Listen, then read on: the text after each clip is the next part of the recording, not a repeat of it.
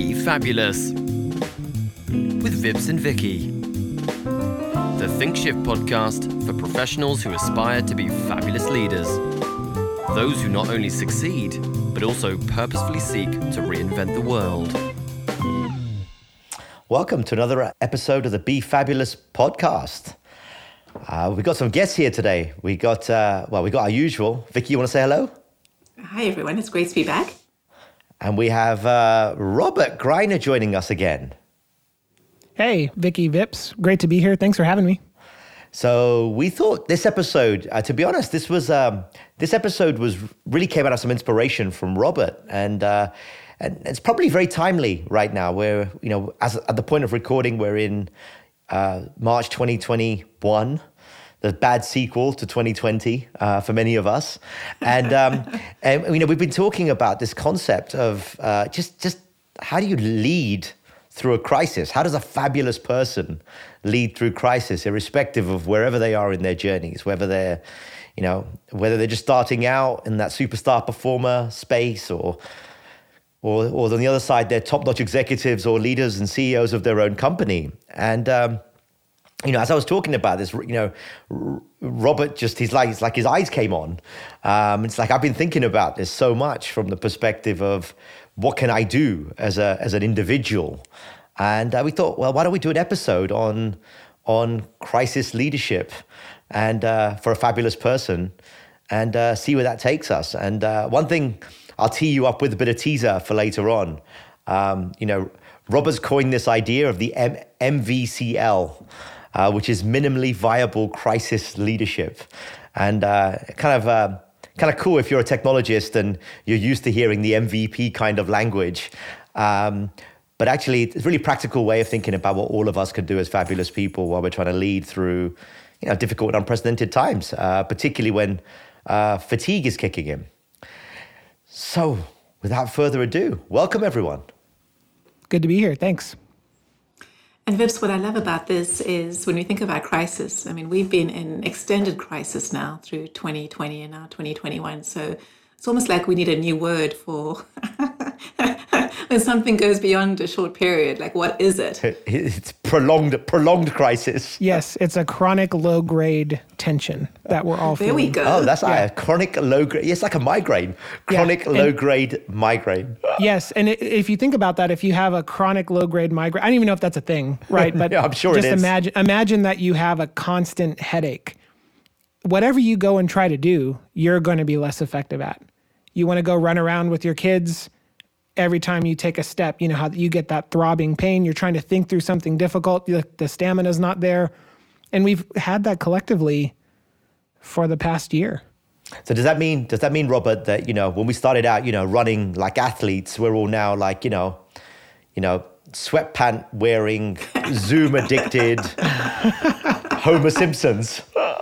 Well, that depends. So just like muscles, when you exert them, yeah, and you take care of yourself, right? You do the right things, you get stronger, faster, more fit. And some of us have done the professional and personal equivalent of consistent training and exercise to become more healthy. And then, there are others that, stay at home and play Fortnite all day and avoid responsibility. And, it's hard to cast any kind of judgment in the middle of a major global crisis. So everybody's situation is unique, but you can definitely be in a position where you come out of this thing stronger, more wise, and ready for the next one.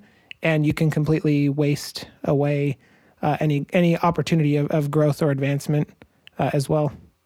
Something we were talking about, Robert, was this idea that, we're kind of conditioned to think that crises are exceptional things. And you brought up some really interesting ideas that actually crises are just like pretty common. They happen all the time. Well, yeah, it's kind of funny, right? So we're in a once in 100-year health crisis right now. We have to go back to Spanish flu? Yeah. Before, to have some kind of analogy to what's going on now. But we just, we have political crises all the time, environmental crises, financial crises, right? In 2008, I was an individual contributor. And so a lot of the playbook that the people around me that I really admire and look up to from a leadership perspective, they earned their scars in 2008, right? And so they were more ready for 2020. And so that's kind of interesting. But if you think about, if you start adding up all these once in 100-year, probabilities around every decade, you hit some macro event. That's been true in my career. And at a minimum, I don't think it hurts to prepare. Like, hey, around every 10 years, something crazy is going to happen. So what can I do in peacetime to prepare myself, to inoculate myself from a future crisis? Yeah, inoculation and vaccines are big on the mind these days. That's right. You're right. Yeah. You're right. Sorry, Vicky, you were saying something. Robert, when we think about this type of event, these types of crises, how do you define them? Because crises can happen all the time in different ways. Like, when we're thinking about this topic today, like, how do you frame it up? Vicky, I made poached eggs this morning and overcooked them. It was a crisis. You cooking is a crisis. That's what I mean. That's exactly what I mean. It's a crisis for anyone who has to eat it. So that's such a great question. I think it's obvious. It's been obvious since, April of last year that we were in a crisis.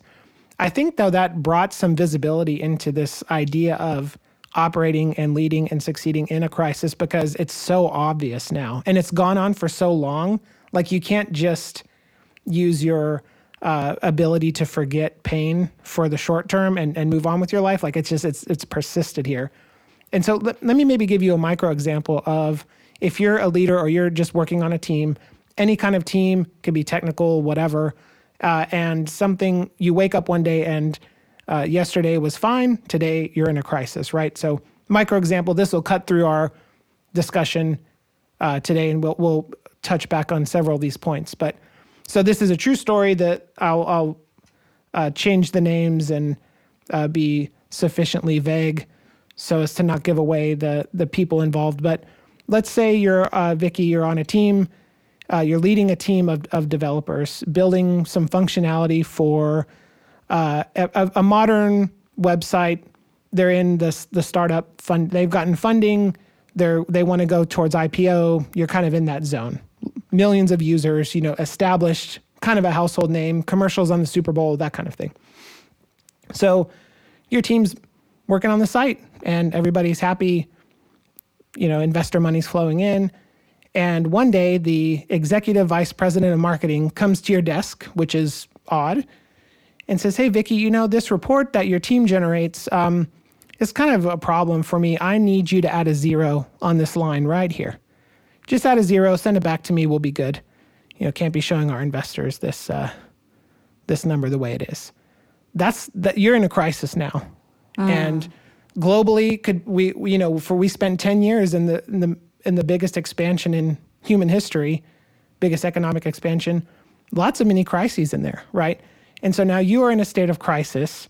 If you are not properly inoculated for that crisis, you might find yourself really wondering if what your values are and can you actually stand by them, right? So an example here, what might be, and the person in this story did not change the report, escalated appropriately internally, got the support they needed. It ended up being kind of a non-issue, but you're really, what's the word? Pushing up against your ability to feed your family's addiction to food, clothing, and shelter. And that can cause people to do some crazy things. So maybe a way to inoculate yourself is, as you grow as a leader, having 6 to 12 months of cash in the bank and an up-to-date resume at all times might be a good way to inoculate yourself from these really random things that come up that could throw you in a state of chaos or disarray. So I do think there's that physiological feeling of tension, stress, not knowing what to do. Your timelines are all of a sudden collapsed. Maybe that's a really good way to think about. You may be thinking about your 5-year plan. In this story, you might have had a discussion about going back to school or what it's going to take to get to the next level. The SVP of marketing comes in, makes that ask of you. All of a sudden, you're thinking about like the next hour, right? So that kind of collapse of thinking timeline and also that sort of tension, stress, physiological feeling kind of paired together. So that's interesting, Robert, because you picked up a couple of, we're almost in the realms of, defining how we think of a crisis, and you kind of expressed it as an internal state, I heard, you experience your own crises. Someone else might not experience the same crises. I think we've seen that. I mean, I don't know about you guys, but I've come across a lot of my clients who are kind of secretly quite happy right now. And I don't mean that in a nasty way. I just mean that the quality of life impact it's had on them by being at home is in many cases, reduced commute times by 3, 4, 5 hours. They've been able to fuse time with their children and teaching, their kids into their work day. And so, my point is it's not all been bad at an individual level. Yeah. So, there's that internal state, but it's also something about, does a crisis have to be temporary? Like when you think about your emotional state, it does subside, right? You do kind of get over it and move on. So in the context of what we're talking about today, is that a healthy criteria to think of it? Like, should we be thinking about COVID as a temporary thing? Well, Vips, before you go there, firstly, I'm really pleased I made the right decision that I didn't add that extra 0 onto the report. Good job, Vicky. So thank you, Robert. You did decide correctly. Yes. I was wondering which way I'd go in the story. For those of you wondering, yes, it's a much worse decision to add the 0 long term. Yep. High moral fiber, Vicky. But as Robert was describing it, I was putting myself in the shoes of somebody, who maybe is the primary breadwinner and has kids and has a high-paying job and a mortgage and different kinds of expenses. And if this is how I make my money and I'm asked to do something that doesn't feel right to me, what is the internal stress that I'm going through? And, for that minute, you could see how somebody could make the other decision. Yes. Turn a blind eye, right? Because... and then cause a whole nother crisis internally because now you've gone against something that you should be doing, but you feel like you're caught between a rock and a hard place. So I think this definition of a crisis is really interesting because it's personal. It's personal, and it can feel very small or very large. Like COVID, as Vip said, for some people it's been a gift. For me, it's definitely been an absolute blessing and a gift, and for others, it's been absolutely traumatic. And it's not only circumstances, but also the way we process things and how we think about things. So I love this whole conversation about what is a crisis. So great. I would love to dig in on that. Vips, you and I are wired the same, so this will probably make sense to you. It's not in my notes, though, so it could go sideways. Maybe you'll edit it out if you have to. But so think in your mind, Walter White from Breaking Bad. Okay. This is already working for me before you start. Think in your mind, Steve Rogers, Captain America. 2 obscure, normal people that made 100 decisions. And one's Captain America and one is a supervillain, right? Who his entire life fell apart. Like those little things. Made such compelling viewing though. Yeah, that's right. Yeah, we do love watching train wrecks. And so, yeah, I would say, here, let me use a personal example. And this is, I've had 2 really unfair advantages in this crisis. One is my wife, Diana, has been an absolute killer partner. She's been great. And she's been the better of the 2 of us in this crisis. And so there's a lot of benefit to when you have 2 people under the same roof tackling a problem together. You sort of get the sum is greater, or the whole is greater than the sum of its parts type thing. And so, my wife has a full-time job. She's a scientist. She's got more degrees than I do and has been definitely the star of the show. So that's been an unfair advantage I've had. And then also some good mentors around me who have been through crises before, because I will tell you, I got promoted in January of 2020. I was very confident in my ability to lead in peacetime, but to me, there was really no difference. And stuff hits the fan, and now it's like, oh my gosh, there's this whole landscape of skills and behaviors that I did not even know I needed to have, right? And so that's been tough. And so if you kind of think about those things, we were, and Vicky, I'm sure in the same boat here, we were lucky enough to see that people, a little bit of foresight to see that people who were affected by COVID in general lost some or all of their salary. You had pay cuts, you had layoffs, whatever. And so very early, I talked to my wife and said, hey, this could happen. Like we could be in a situation where our income gets cut in half or more. Maybe we should start preparing for that. And if it does happen, then we can be in a position to respond more effectively. And so we did that. We took some steps. 6-7 weeks later, we had impact to our income as it relates to a pay cut. And when that was announced, because I only found out about it like the day before, I was able to focus on my team and those around me because I didn't have to worry about my financial situation. I could worry about it later. You already pre-processed it, right? Yes, that's right. And it still hurt when it happened. And there was still stress, right? Like I was worried. I didn't know what was going to happen. It was a very scary time in April, May of last year. But it did, in the moment, allowed me the freedom and flexibility to focus on my team because my family situation was taken care of.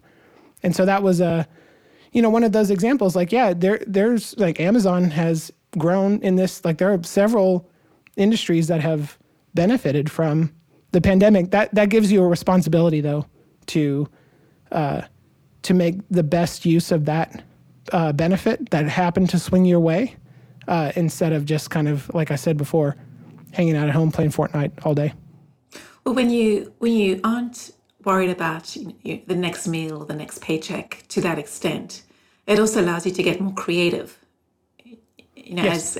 As an example, Vips and I, we started these podcasts as a result of COVID and our Shift Up New Normal program. And we just got all sorts of creative because, we weren't worried about, we didn't know what was going to happen, but we weren't worried about, could we put a paycheck together for the next month? Yeah. So we were able to go into that zone of like, well, what can we do? How can we serve? How can we create? And that's magical when that happens. But I also know that when you're in that frozen state, it's almost impossible to create because your brain goes into shutdown physiologically.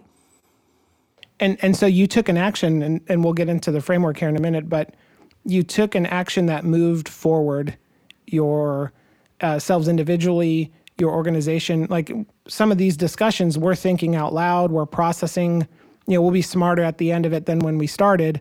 You keep doing, again, it's the 100 little things you do over time that will get you through this. There's no one big, scene that happens, right? Robert, I think that's really is, it's interesting that Vicky brought up that example because we had a really, what I would describe as a really high innovation year from our point of view as a business. What was probably more interesting though was, I'm a big fan of overlapping Venn diagrams, as you know. And, and the key thing about, when I think about it, it really met three needs though. Like firstly, there was this, deep value belief really, because, at the end of the day, both Vicky and I, and to be honest, everyone at ThinkShift, none of us are going to starve. We're okay. Like from a Maslow's hierarchy of needs point of view, we were definitely living first world problems, despite the fact that there was a truly global humanitarian and health crisis going on. So there was a part of it, from a ethics point of view, values point of view, it was also a sense that we are so much more privileged than so many others. So let's try to do in our small way something to help. Okay, so that was an underlying, I guess, value assumption. But then when I think about the three circles, if you like, for the Venn diagram, it was, if I'm really honest, Vicky and I needed it. It was a support system for each other, because we've known each other forever. We're really good friends, and we'll be friends till the day we die. And it was just, our relationship got stronger because it forced us to work together because we needed each other's support mechanism. And that's true for Gordon, that's true for Amy, that's true for everyone else at ThinkShift as well. So we had an intrinsic need to want to do something together because we couldn't get on a plane and meet each other, right? That was part of it. Second thing was, it had to make financial sense. And what I meant by that was we pretty early recognized that this is not 2 weeks and we're done, or 3 weeks or 4 weeks or 5 weeks and we're done. This is a year, 2.5, 3, and some stuff will never go back. It'll be, we're in an inflection point in terms of how we think of work, how we think of growth from a professional standpoint. And so that forced us to really make sure that let's not think of this as just a short period of time to get through, but something that we have to adapt to, because whatever comes out of this will be a feature of whatever happens when kind of COVID's out the way, so to speak, when the crisis is over, if you like. And the third one was, how can I put this? A really strong desire not to look for ways for how things could be the way they were. Meaning removing the anchor that wants it to be how it was, in terms of the services we created, how we operated, and so forth. So that was more of a product thing, if you like. Mm-hmm. And I think when you combine those three, then you have something that's it's not just something that's going to give you the support and control and choices and decisions internally, but it also works from the perspective of professional growth, from the perspective of financial growth, from the perspective of an unserved need in the market and the world. And and that's to me that's a really interesting, that you teed it up that way. But then it did make me wonder, and I'll let you comment. But the question I'll throw out there is, so on the one hand, we're sitting here congratulating ourselves on how well we adapted. On the other hand, you could argue that we never really experienced the crisis in the same way that people were losing. Certainly in that first year, my family was well. We were fortunate enough not to have anyone, in immediate family, contract an illness or die or any of the non-professional aspects of the crisis we were relatively insulated from. Yep. And that would obviously change. I think that would change, how deep you fall into that kind of trough of crisis. Yeah, or even just based on your age and where you happen to live and your general fitness level. Right. I don't think any of us on the call happen to have any underlying conditions that would make, for instance, contracting COVID a life-threatening thing. Right. Like we'd probably be okay. And that's a huge thing. We all have friends who have underlying conditions, especially asthma is a really scary one, right? And now all of a sudden that's a whole nother level. And what you hit on though, and this kind of goes into the framework we'll talk about soon here, is you made a conscious decision to attack the crisis, to behave in the crisis a certain way. And you created this framework, and we're aligned a lot in how we see the world, how we're wired. And so what you said makes sense to me, but if you're listening and that made no sense to you, the underlying point is you went and moved forward, ran into the burning building, did what made sense to you at the time, given your situation, given what you could do, and that's been a benefit over time. And so I think if you're listening and you're in this position, the key first thing to do is really to decide to be part of the solution, and then to put some actions in place that are imperfect, that might not be right, but you have to move forward, and you can adjust later. Yeah. Let's chat about that for a few minutes, because I've been thinking a lot about this as I think about 2020, and I also think about 2008 and 2001 and the different crises that I've lived through in my professional years. And what I noticed is that every time I look back on them, I see the actions I took to get through them, and therefore I didn't experience them in what I would call a crisis or a trauma. I experienced them as a blessing.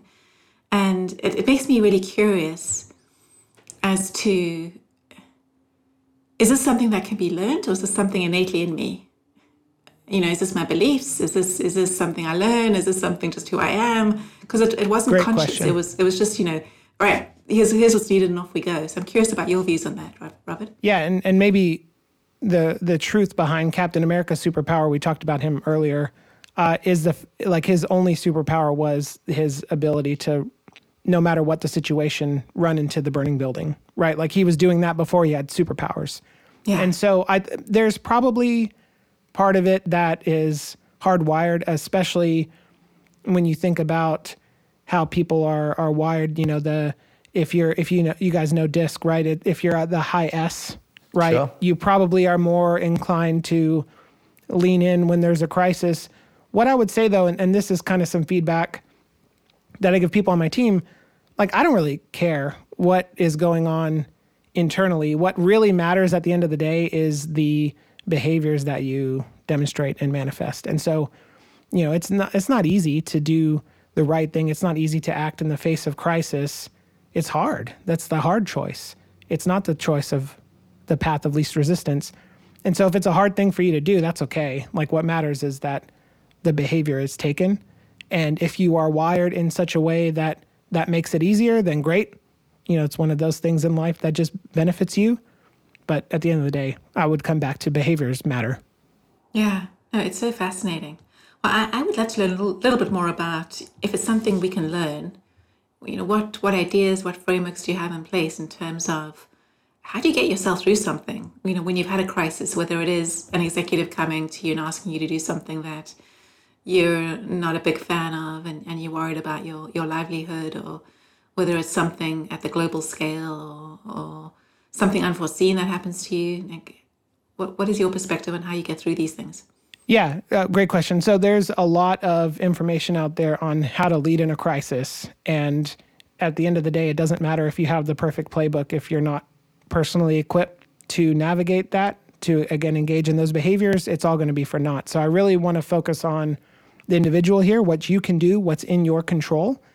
And Vips mentioned it earlier, so I have this sort of minimally viable crisis leadership framework. It's a way to sort of weed out a lot of the heft and detail and like, what are the 4 core things that you can do in any crisis that will maximize your chances of success, getting through it, surviving it, thriving afterwards, and then most importantly, learning from it so that when the next one comes, you're even better off. Hey, Robert, Yo. 1 sec. Before you go into that, just very, very quickly, I wanna just pick up on this idea of everyone's going to experience crisis differently, right? So let's say we're talking about the fabulous person. They're going to have 1,000 crises over the course of 10, 20 years, right? There's always going to be something, you know. It might be a crisis because I didn't get promoted. It completely shocked me. And how am I going to respond to that? It might be, you know, I was on a sales pitch and it completely tanked and I was the reason why we didn't get a $10 million contract.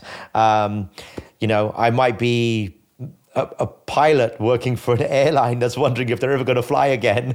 And, you know, so my point I would get across is this is not just about how we get through COVID and 2020 and 2021. It's really more about your framework is actually very powerful to look at however crisis manifests itself to each individual. Yes, absolutely right. Sorry, I didn't mean to cut you off. I just wanted to make sure from an audience point of view that people didn't sort of ring fence it to just, you know, the 2020, 2021 landscape. Yeah. And it's not just about COVID. It's not a COVID playbook, and it's not even a professional playbook. This applies in general, right? So the 4 elements of the minimally viable crisis leadership framework, that's a mouthful, decide, communicate, forgive, learn. Okay. So we'll break into each of those, maybe take them one at a time. So first is decide. You can think of this as sort of an iterative thing. So you can go down the 4 and then iterate back up, or sometimes there's multiple decisions that need to be made, right? So there's not necessarily an order to it, but it's sort of the components that matter.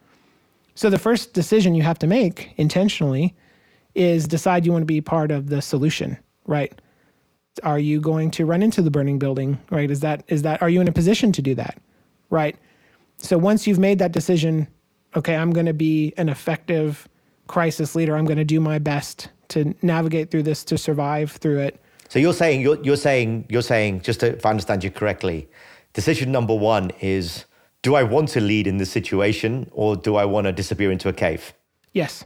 Okay. And just be clear with yourself about that. And you will get no judgment from me on that, right? This is a hard thing. We just talked about some people are in a position to respond, some aren't. If you decide to opt out though, don't act like you're opted in. That's just a recipe for disaster.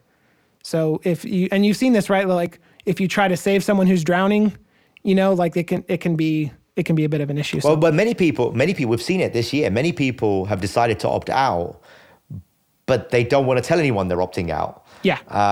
Because they're worried about, in the professional world, they're worried about how it's going to look from a review point of view or a pay rise point of view or a promotion point of view or whatever. So they try to do very little, but try to fake it by pretending they've decided to lead when in fact they've opted out. That's right. And by opting in, like me personally, my health took a nosedive last year. Like if y'all looked at I could show you a graph of my Apple Watch exercise minutes.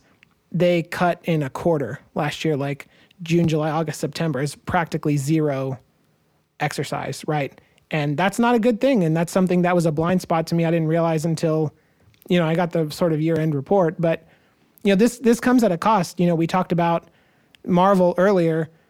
A lot of times when you're the hero in the story and you go and battle the boss at the end, you may lose an eye, right? Like these things can be very damaging, have long-term consequences if you decide to jump in here. Like this is crises can have a cost for sure. I think it's interesting that people get a choice because I don't think people talk about that very much. And secondly, that it's okay to opt out and talk about it because, as Vips was saying, I think a lot of people either consciously or unconsciously opt out but don't really share with others for fear of unintended consequences, as opposed to owning who they are and how they're showing up in the world. Yeah, that's right. I also think there's a connection to a lot of noise, I would say, or not noise is probably too strong a word, dialogue over the last year or so around the rise of procrastination. Because I think, in this kind of space, these are hard choices. Am I going to be part of the solution? Am I not?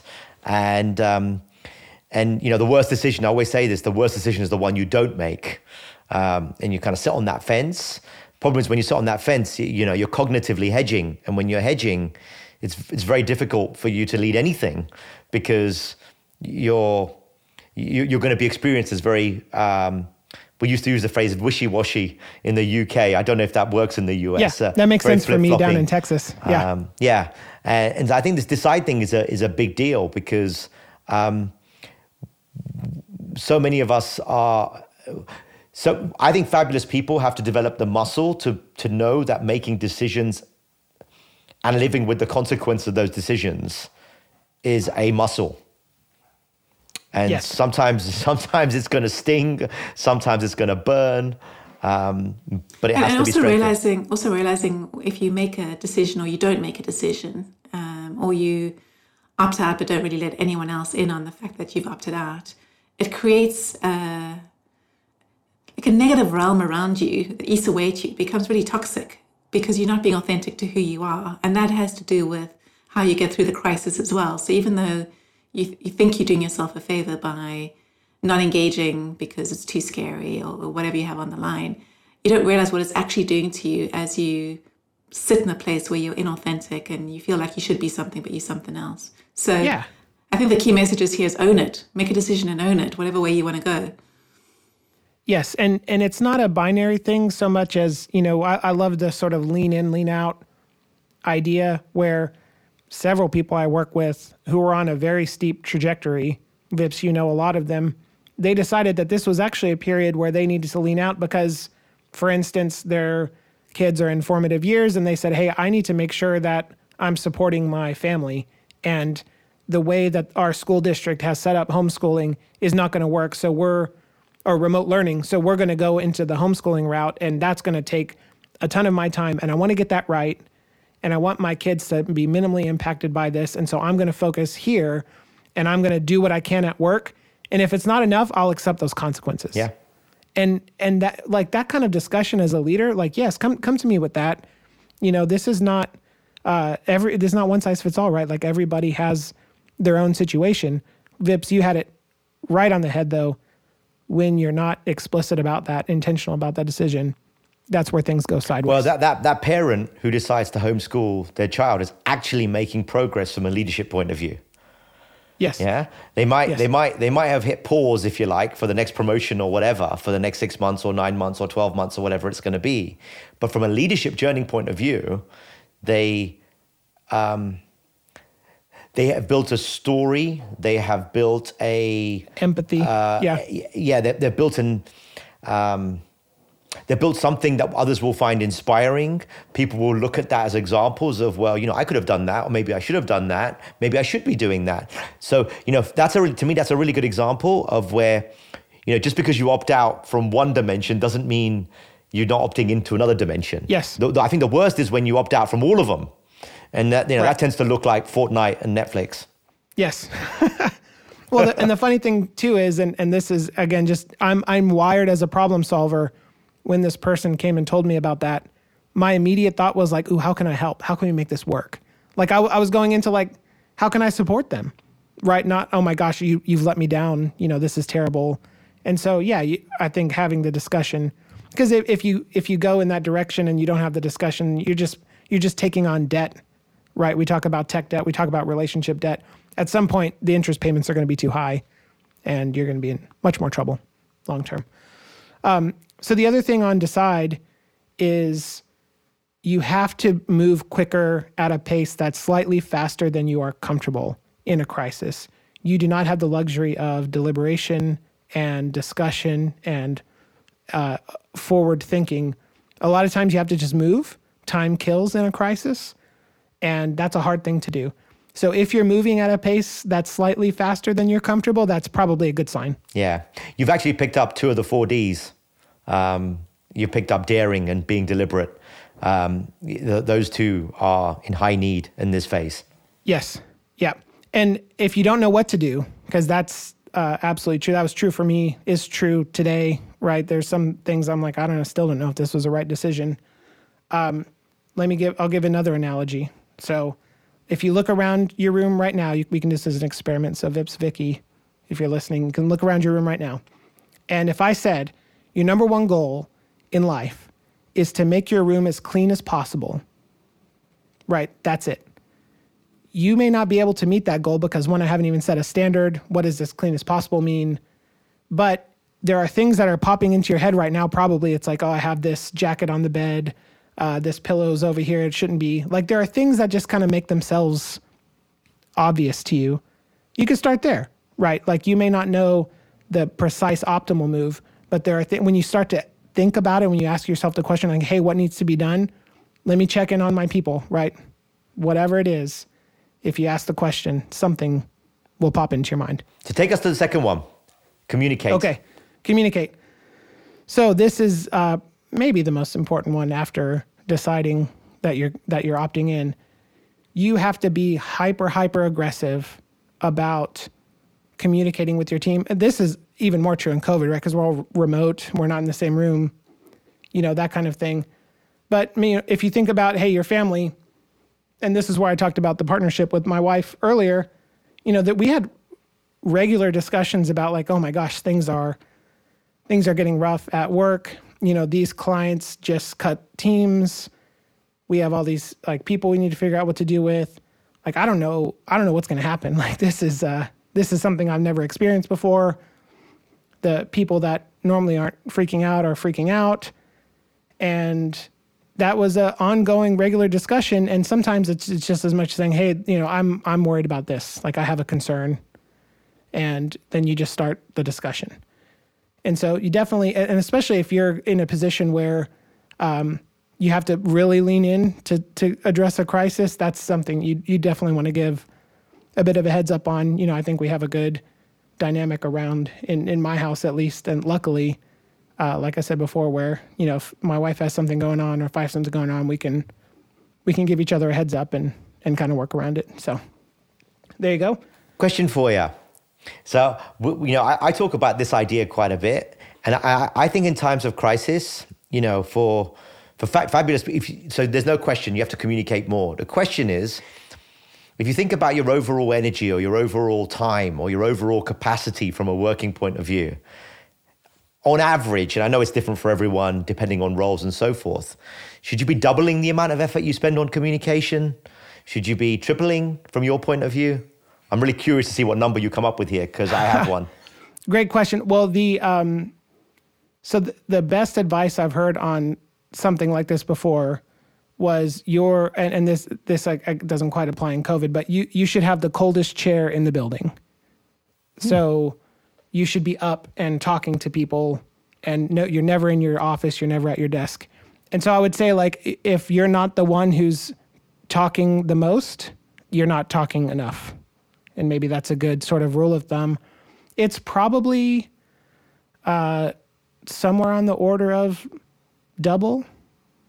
Oh, you know what? In my notes, I put 5 to 10x more than feels natural, but that's not quite what you asked. Okay. So I'll go with double. I go with double. Okay. Yeah. What do you think? Yeah, I think that's fair. You know, I have a couple of clients who, during this period, have shifted from a town hall once a year, once a quarter, to every 2 weeks, having conversations. And actually, they found it a lot more comfortable and easy to do because of the intimacy of Zoom and Teams and Meets.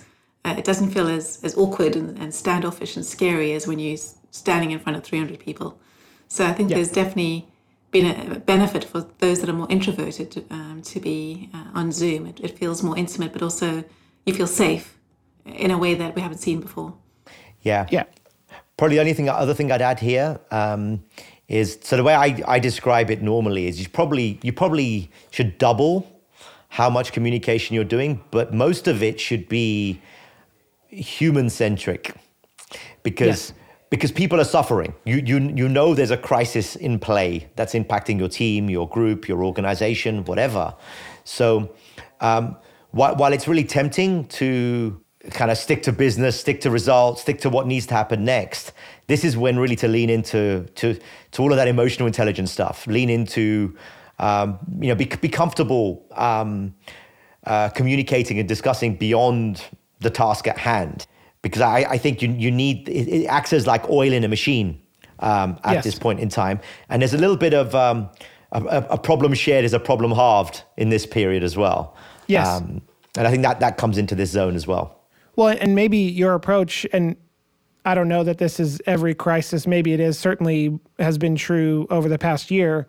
It might be a good idea before you, as a habit or a checklist, before you talk about a work deliverable, you check in on, hey, how's it going? And you sort of judge, hey, is this person in a place where they're ready to talk business? And if they're not, like maybe there's something you dig in on, or it gives you some context or information. And then also you could really branch out the medium of communication. So, there's Slack. We'll post funny pictures of what's going on. Like when we had this massive snowstorm a couple weeks ago, there was a guy I work with. He has a Jeep and some skis, and he was basically tied to the Jeep, and his son was driving the Jeep, and he was skiing on the back of it, right? And they kind of took a video of it, took some pictures, and shared that. And that was like, again, when you have this human chronic low grade tension, that really helps alleviate, right? And so you can create audio, video updates. We talked internally in our Dallas office about creating just a Dallas podcast where we just chat about random things that are maybe applicable to the people close to us at work. A video update every week about what's going on. Whatever it is, whatever makes sense. But yeah, somewhere on the order of doubling. You should definitely be communicating more than you think is natural. So take us on to the third one. Oh, I got two more things on that one. Sorry. Okay. So one is on the negative side. So this is some feedback I got. Your body language really matters. I was pretty stressed out those first couple months, and like you could see it on Zoom, and there's no laptop between you and the rest of the world, and so it's like, hey, you might need to work on your serious face a little bit. And then there's this really great book called Never Split the Difference by Chris Voss, and he talks about this idea of labeling. And so it's a way when you're talking to a person, he frames it in the area of negotiation, but I think it works for relationship building. There we go. Yes, Vicky has it. It's on your yellow books. Luckily, I knew the color, or I wouldn't. Yeah. There's a downside of color coding my bookcase. Yes. Yeah, it's a great book, and he talks about labels, and what that is it's a statement that articulates what the other person is feeling or how they're behaving. So if you have a tension, you have a feeling, and if you give someone the words that helps label that feeling, that's a huge gift, right? So, seems like you aren't ready to talk about this right now. And if you're wrong, like, no, I'm good. Then, hey, you've gotten more information, context about the relationship. So that's a really good, you could check out. He's got some videos on YouTube you can get for free, but labeling is a good skill in the communicate phase. So there we go. Next is, so we have decide, we have communicate. Now we're on forgive. So first I'll just say forgive yourself. Like, you are going to make huge mistakes. Usually when people ask me, how do I lead in a crisis? I just say terribly. It's and the more terrible, the better. No, yeah. I'm just kidding. Yeah, the more forgiveness I can give myself, right? You're going to make mistakes. You're going to have hindsight later. It's just so, you think about like playing chess and you have an hour to make a move or a minute to make a move or a second to make a move, right? Like, things are just going to happen and situations are more complex. Give yourself a break. You're doing the best you can. The best thing you can do is take some ownership of what went wrong, make adjustments, move forward, keep going. And then forgive others around you, right? We've talked about this already, but everybody's in a weird situation right now. This is not the time to... Yeah. The forgiving others, I think, is really interesting. And, particularly when we're in states of tension, it's very easy to react to something that someone's phrased incorrectly or not the words you would have used or how can I put it? You experience criticism and you can't see the positive intent because it's like you don't have the headspace, the emotional bandwidth to be able to figure it out. And I actually think that this is where the more you do the communicate stage earlier, the more currency you have. Yes. From the perspective of receiving forgiveness from other people. And that's I think that's sometimes forgotten about. That's right. Yeah. And so that's forgive. And then finally learn. So it would be a terrible thing if we all go through this crisis for over a year and we're no better prepared, no wiser after the fact. And that's almost impossible to do, but you can really be effective at leveling up your learning, knowledge, wisdom after the fact. So a couple of things I do. So journal my what I'm learning throughout. So I use day one. I have a Mac, and I go all the way back to sort of the last day I was at a client site, and I put a picture in there of I know it was PSG. They were playing the Champions League in 2020, and the stadium was empty, and they weren't piping in the crowd yet, and so you could actually hear everybody yelling. It was very, very weird. And then when you score a goal and then you go and run to the crowd, it's like there's no one there to greet you. It was, and that those two kind of things were really make me think, man, this was a very bizarre time. And all the way through, every time something comes up where I made a mistake or made a decision or learned a piece of information, that's all been captured. I haven't really synthesized it yet. I review it every now and then, but at some point when all this is over, I'll go through and kind of synthesize everything and make sure that, I go and kind of relive the what's happened in the past. And so journaling works for me, and I don't do it every day, just when, sort of memorable things come up. And then, doing the synthesizing later. And then that's a way to kind of create a future playbook, right? What would your past self have wanted? To like day one of the crisis, like, hey, here's 50 things that you really need to know because the next year is going to be really terrible for you. Like, that would be great. So you can create that for yourself for the next crisis. That's some version, you in the learn phase, as you described it, some version of journaling. I actually think, and there's many ways of doing it, right? Some people want to write in a diary. Some people want to capture it as notes. Some people have, elaborate second brain systems on their computers and all sorts. But the actual act of journaling something, I think it's certainly for a fabulous person on that journey to being a fabulous leader. I think it's critical because otherwise, for many reasons. One, I think it's emotional health. You've got to find a way of detoxifying your mind from whatever is accumulating. And secondly, I think these moments, the crisis moments, are absolutely where we learn the most. But even what we retain from those learnings is a tiny fraction of the opportunity cost of what we could have learned in those moments. And so if and we learn, that's how we build resilience. That's how we build the scar tissue, if you like, to be able to succeed, grow, lead later on in our careers. And just journaling in that learn phase will, it'll double, if not triple, how much learning you retain. And ultimately, accelerate your career and your overall levels of success and happiness, irrespective of how you choose to define success. Yeah.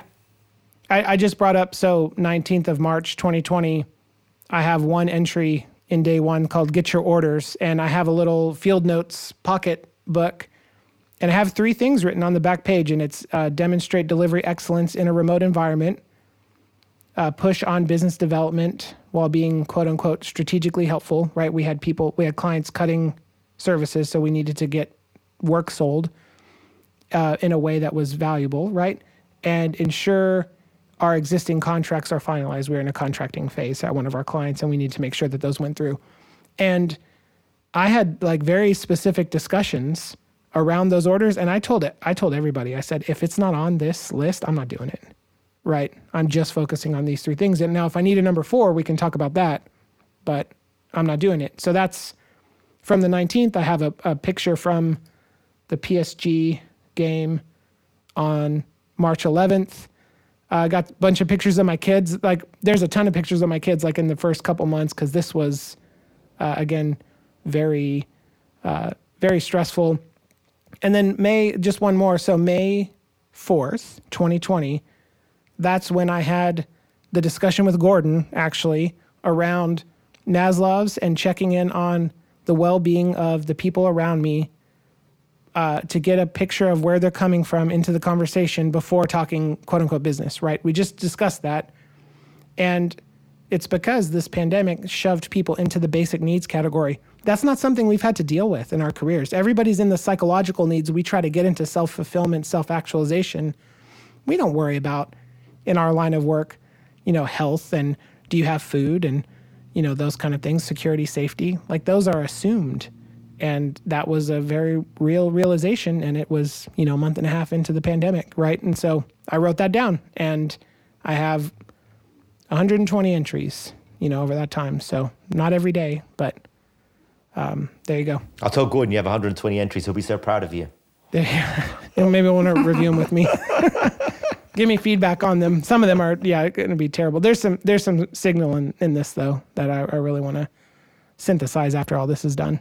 So let's we're coming up to time. So tell the listeners the top three things they should do coming out of this, or should consider doing coming out of this.